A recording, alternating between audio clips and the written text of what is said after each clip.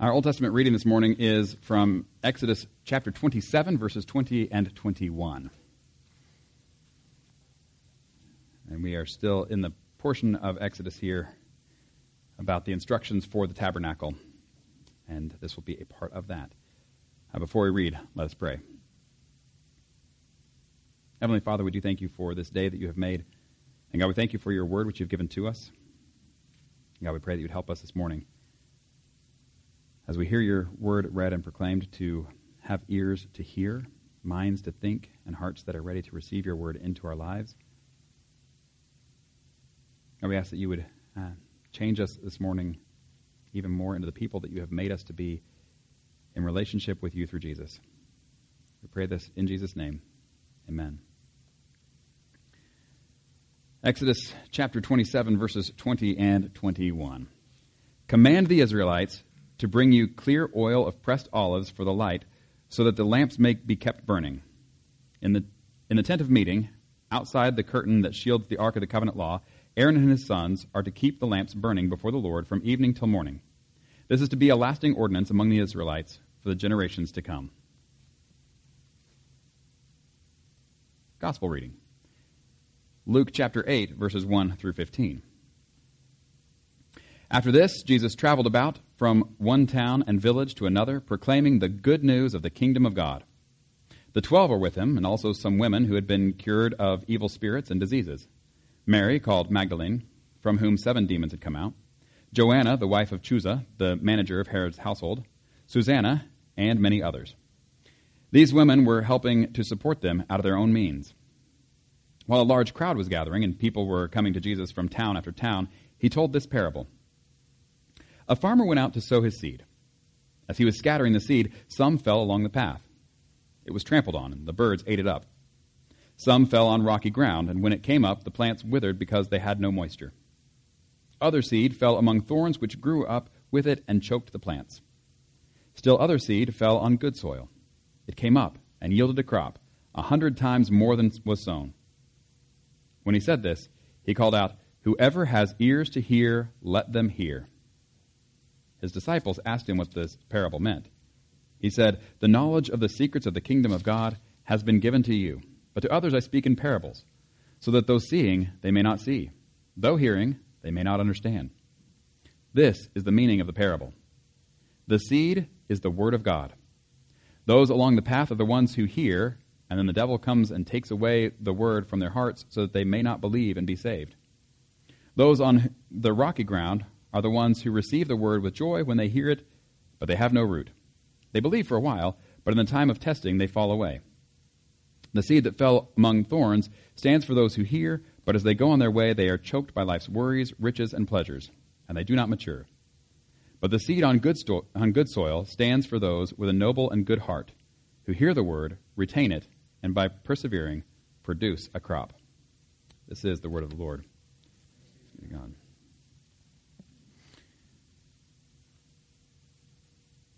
Before we read our passage for this morning, some questions for you. One is, if you have ever been to like a concert of very, like a rock concert, very raucous, kind of with a mosh pit. Have you ever been to one with a mosh pit? Anybody here been to one of those? Maybe it's been a while. I don't know. Do they still do that? Okay.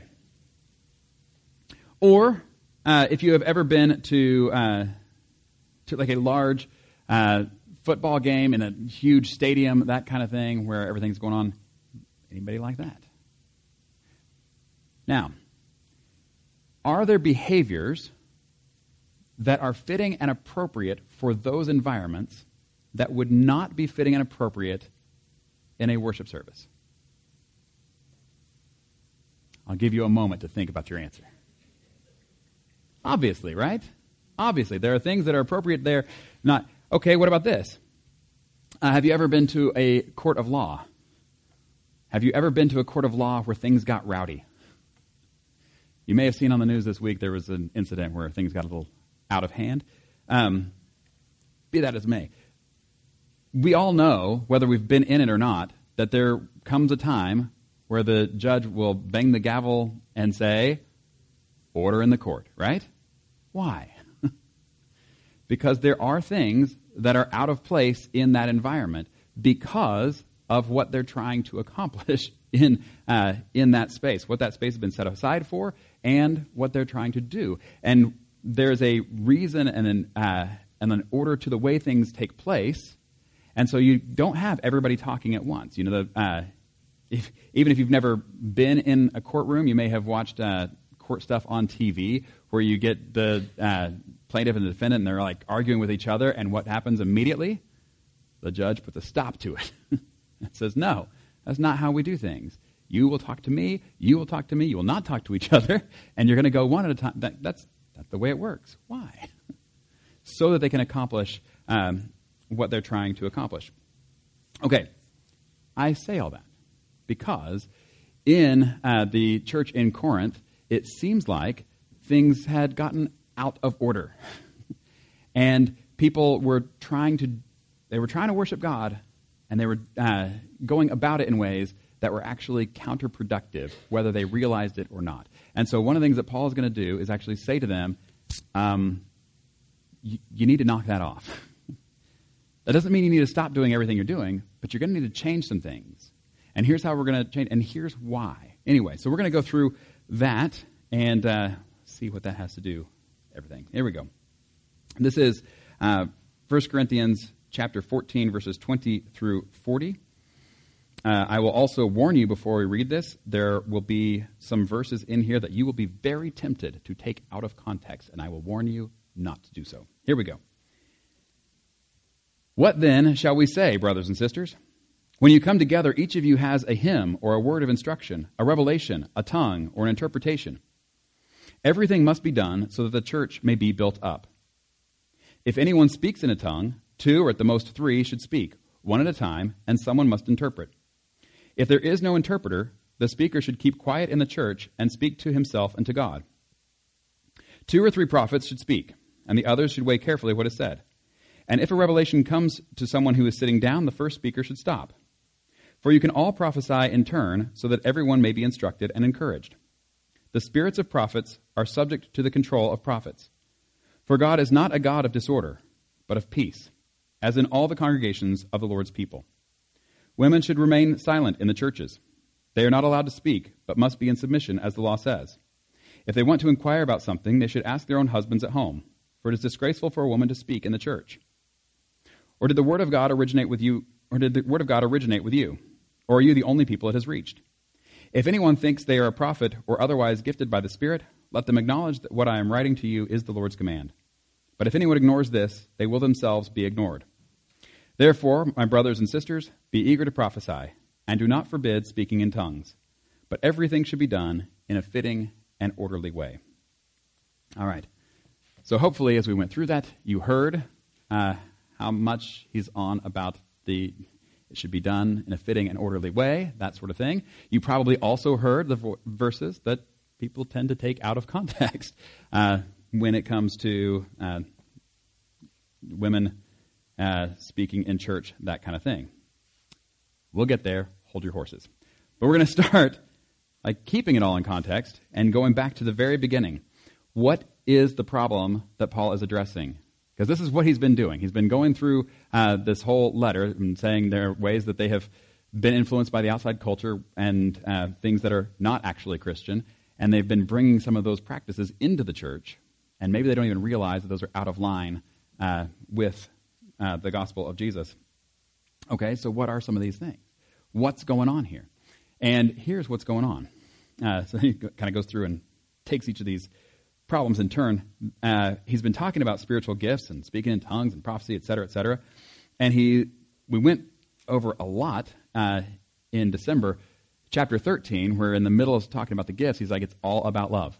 It doesn't matter what gift you have, if you don't have love, those don't matter. It's all about love. It's all about building up the church. And not about showing off, et cetera, et cetera. Now, we come to this. Well, what's happening here? Well, now we have people who do come together and to worship, and he says that each of you has a hymn or a word of instruction, a revelation, a tongue, or interpretation. Sounds good, right? Everybody's coming together and they all have something to offer. That's great. Except, or it seems like it would be great, except that then they're all trying to go at the same time. You ever try to have a conversation with people where everybody's talking at the same time? Yeah. That drives me crazy when you see people who are supposed to be like having a conversation and they're both talking at the same time. You're like, you are not listening to the other person. And so at this point, I just don't even care what you're saying anymore. This happens a lot. And this is what was happening in the church. And so the church that has come together and is supposed to be worshiping God together, building each other up, strengthening and encouraging each other because they're going to face difficulties in their lives and in the broader culture. And so they come together to be built up, to remind each other who God is and what he's done for them, what he's done for the whole world. And instead, they get together and it is chaos. Everyone wants to, let me say my thing, let me say my thing, let me say my thing. And no one's listening. No one's being encouraged. No one's being built up. No one's being strengthened. They're all just saying whatever they want to say and getting in each other's way. And Paul's like, this is not how it's to be done. So that's the problem. What's the solution? So he gives them. Here's how to handle this. And this is in those next few verses. This is last half of verse 26 through 28. It says, everything must be done so that the church may be built up. If anyone speaks in a tongue, 2 or at the most 3 should speak, one at a time, and someone must interpret. Here's a solution, right? That not everyone needs to share at the same time. And in fact, not everyone needs to share every time they get together. A few each time. Because there's a purpose to this. So that the church may be built up. And even those 2 or 3 that are sharing aren't to do it at the same time. One at a time. They should speak one at a time. And then, he says, and someone must interpret. He says, if there's no interpreter, the speaker should keep quiet in the church and speak to himself and to God. What does that mean? It means there are times, in some situations, where somebody shouldn't speak at all. Right? Okay. Keeping this in mind, he continues, explaining what this looks like. It says, 2 or 3 prophets should speak, and the others should weigh carefully what is said. So there is a time to speak and a time to listen. Why? Oh, and he says, and if a revelation comes to someone who's sitting down, the first speaker should stop. Again, it's that one at a time thing. It says, for you can all prophesy in turn so that everyone may be instructed and encouraged. This is the point. And then he says, the spirits of prophets are subject to the control of prophets. That remind you of anything? I hope it does. That when he's talking about the fruit of the Spirit, one of the things he brings up is self-control. That's one of the things that the Spirit actually brings into people's lives, is self-control. And so if you have somebody who's like, well, I'm just out of control because I'm in the Spirit of God, it's like, well, no. And so this is what he says. There are people who are prophesying because of the Spirit of God, then they will also have self-control to be able to do that in a way that is actually helpful. And then he says that God is not a God of disorder, but of peace, as in all the congregations of the Lord's people. Does this remind you of anything? I hope so. That God is not a God of disorder, but of peace. What are some of the first things that we learn about God when we open our Bibles to Genesis chapter 1?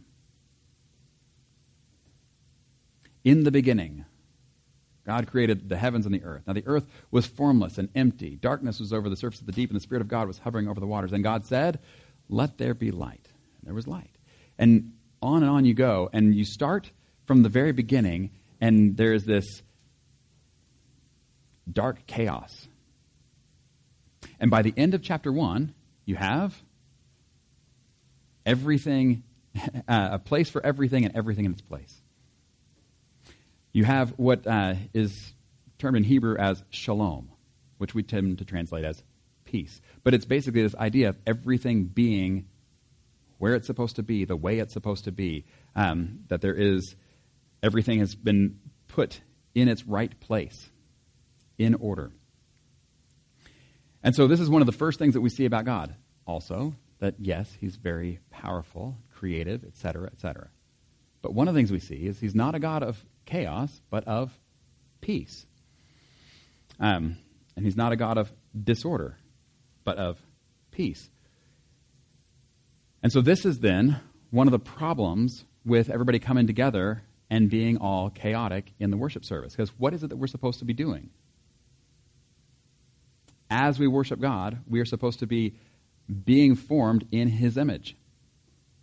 And we're supposed to be displaying what he is like. And when we are being chaotic and disorderly, that actually doesn't give a good image of who God is.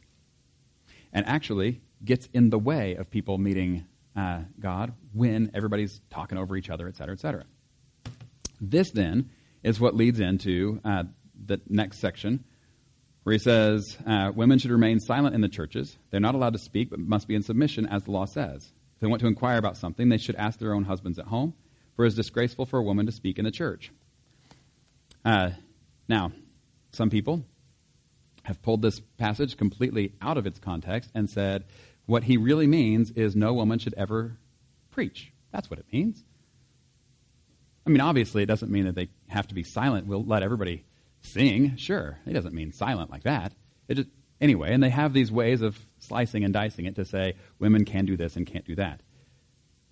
And yet, when we look at it in this context, in its historical context, in the church in Corinth, if you imagine for a moment that this congregation were the church in Corinth, really what we'd be looking at is we wouldn't be meeting in a building like this.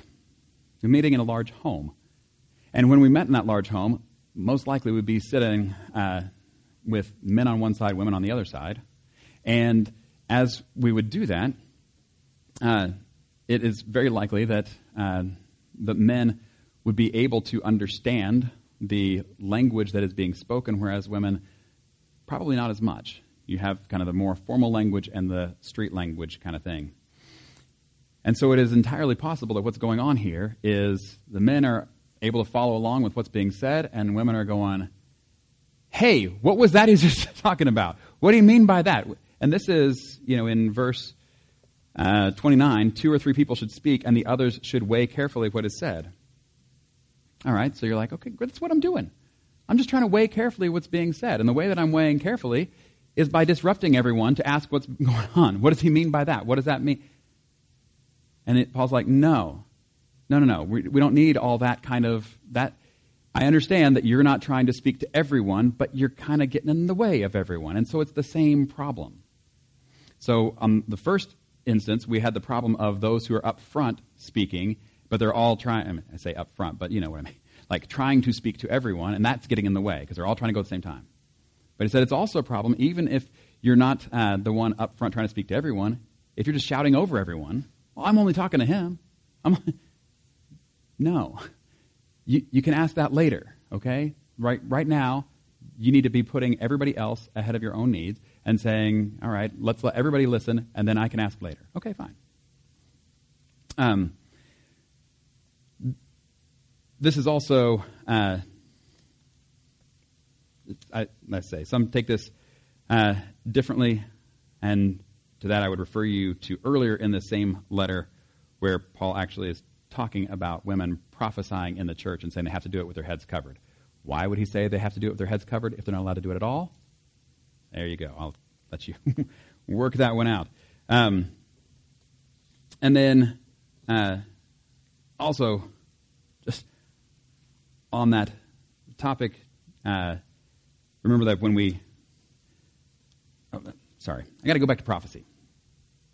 Back to prophecy because this is something that I've been meaning to say like for the last several weeks and I keep not getting it in there. So we'll say it right now. mentioned several weeks ago, prophecy in the Old Testament was not so much a telling the future as it was holding up the covenant and saying, here's what God says that we are to do and how we are to live. This is what God has done for us, and therefore here's what we are to do and how we're to live. And yet here's how we're living. And we kind of hold those two side by side and say, are we living in line with this covenant? And generally the answer was, no, we're not. And here's some ways that we need to get that right. As Christians, there is still prophecy, but it's not the same as that. It's very similar, but it's not the same. As Christians, what we're not doing is, telling the future, predicting that, this is when Jesus is going to come. Like that's not what prophecy is. In fact, if somebody's telling you when Jesus is going to come, that's someone who probably hasn't listened to Jesus, who said even he doesn't know. So if they're smarter than Jesus, maybe take a step back. But that's not what prophecy is in the Christian church. What prophecy is for Christians is similar to the Old Testament prophets of saying, here's the covenant that we are under, and here's how we are living. But for Christians, instead of going back to Deuteronomy and saying, are we living up to Deuteronomy? It's not that. Because Jesus says, it's a new covenant, right? It's a new covenant in his blood. That's what we're under. That's what we're baptized into, is into this new covenant. And so it's not the one from Moses, it's the one from Jesus. And anyway, so that is prophecy in the New Testament, is talking about who God is and what he has done all the way through, and how that has come to fulfillment in Christ, and what Jesus has done for us, and for the whole world, and therefore how we are to live. That's prophecy in the Christian church. And so every time you're hearing that said again and again, I hope that we're having the right understanding of that in mind. And so even when it comes to some of these questions, we don't even start here. We start actually in Genesis 1, and we move all the way forward. What is it that God has done in creation? How is it he's revealed himself to his people all the way through? And then, how has he revealed himself in the new creation, beginning with the resurrection of Jesus? And then going on through that. Okay. And one of the reasons we say that now is because the next verse is verse 36. Did the word of God originate with you? No. No. And so today, we are in line with the things that have gone on from the very beginning. I mean, what does John 1 say? In the beginning was the Word. So the Word of God doesn't start today. The Word of God started before anything else started, right? Like it's in the beginning was the Word. And so, so it goes way, way back. And we need to make sure that we're not being so innovative in our worship that we are no longer in line with God's Word and with His Spirit. Meanwhile, Paul is saying, here's how you are to be conducting yourselves in a worship service, fitting and orderly way. And I suppose there are people who could have said at the time, well, Paul, that's just your opinion. But we like doing it this way. And this is where he's saying, did the word of God originate with you? Are you the only people it's reached? If anyone thinks they are a prophet or otherwise gifted by the Spirit, let them acknowledge that what I am writing to you is the Lord's command. But if anyone ignores this, they will themselves be ignored. So at the end, he says, therefore, my brothers and sisters, be eager to prophesy, and do not forbid speaking in tongues, but everything should be done in a fitting and orderly way. In other words, what all he has said should not be throwing cold water on their worship services and being like, you know what, you guys should probably just stop worshiping God. Or you should at least stop this prophesying or speaking in tongues. Just stop all that. And he's like, no, I'm not saying to stop that. What I am saying, though, is that we need to stop the things that are actually getting in the way of people coming to know God. We should stop the things that are getting in the way of people worshiping God together. And actually, the way that you go about things should enable you to worship together properly. and worship the God who is not a God of disorder, but of peace. And I think this is where kind of the rubber meets the road for us, is in this idea of God being a God of not of disorder, but of peace. You notice like the way that we have structured our worship services, and maybe you haven't noticed this, but if you ever just go through the bulletin, you can look and ask yourself, why do we do those things? Why do we do those things in the order that we do them? Because it's on purpose. And part of it goes back to this. And that said, that doesn't mean that this is the only way to do it. There is a difference between unity and uniformity. And I don't know if you're familiar with the book A Wrinkle in Time, but there is this kind of image from that book that just always sticks with me when it comes to the idea of like uniformity. And there's this planet that they go to called Camazotz. Anybody remember that? Is it ringing any bells? Okay, a few. Anyway, I'll describe it. So they get to this planet, and they're going along, and they see like this neighborhood street, and like all the houses look the same. And there are kids out in front of every house. Every house has a kid in the front, and like they're all bouncing a ball, and they're all bouncing the ball at the exact same time. And then at the same time, the doors open, and the moms come out, and they call their kids, and the kids all come in at the same time. Like it's all exactly the same. And that is not the unity that Paul is calling for in the church. And so saying that everything needs to be done in a fitting and orderly way, sometimes that's the way we tend to think that like what that means is, oh, everybody's got to do exactly the same. And so like in our church, we're going to do it like this, and therefore every other church should do it exactly like this. And if they don't do it exactly like we do, then they're doing it wrong. Or we go to some other church, and then we come back here and we go, we're not doing what they're doing, so we must be doing it wrong. Either way, it goes both ways. But the point is, it's not about uniformity. In fact, that even in that book, they recognize that's actually pretty horrible and has stripped away the humanity from the people that are on that planet.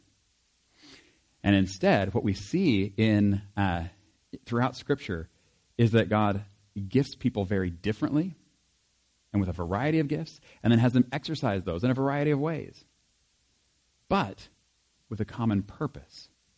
And that is where we have this unity of purpose, even within the differentiation of gifts. This is what we've been seeing throughout chapters 12 and 13 and 14, and this is kind of the end of that.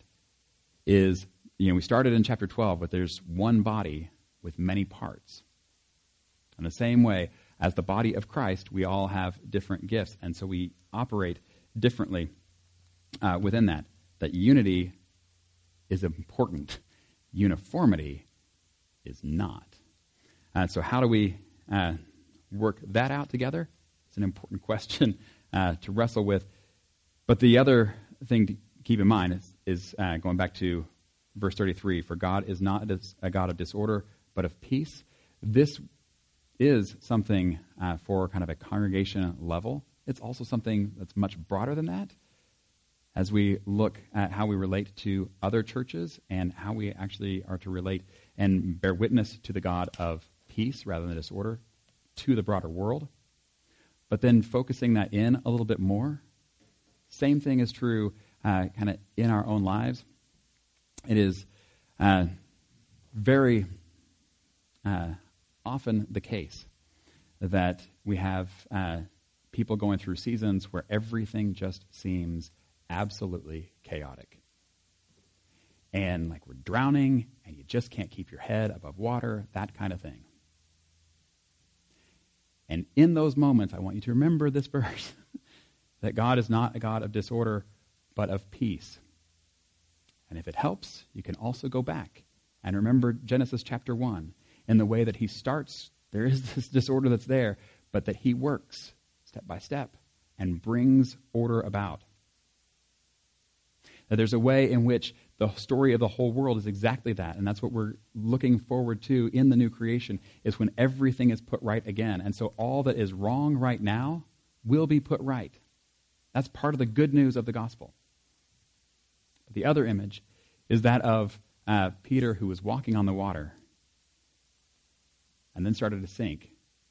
And he turned and he cries out to Jesus, "Lord, save me." And Jesus reaches out and pulls him back up. That out of the watery, disordered chaos, Jesus brings him up, brings him back to him, brings him back to the boat, and they get back on land. I do think that this is a part of the good news as well. That not only is there this cosmic sense in which God is working disorder into peace, but he does that in our own lives too.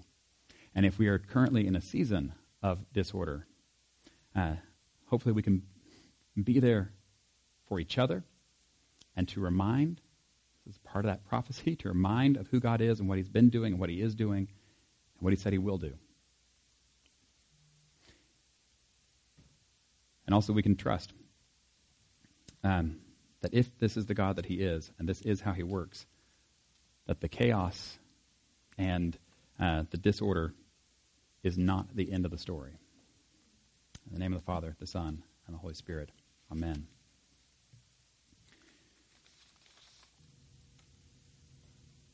All right, let's pray. Heavenly Father, we do thank you for this day that you have made. And God, we do thank you for the ways that you have revealed yourself to us and called us to yourself. God, we pray that you would help us to be those who are able to encourage each other and build each other up.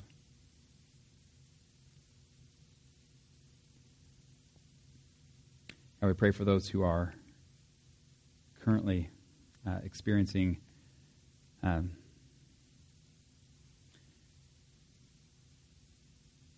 disorder and chaos that is overwhelming. God, we ask that you would be with them and reveal yourself to them in a way where they're able to trust you even in this season.